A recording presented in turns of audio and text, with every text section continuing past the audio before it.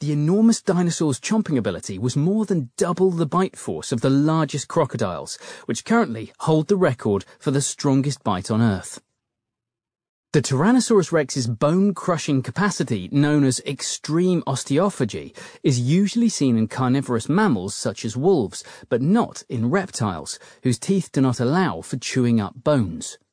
Along with the immense bite, the massive dinosaur's long conical teeth were able to generate an astonishing 431,000 pounds of pressure per square inch of bone. This huge force enabled Tyrannosaurus rex to explode bones using a repetitive mammal-like biting technique, according to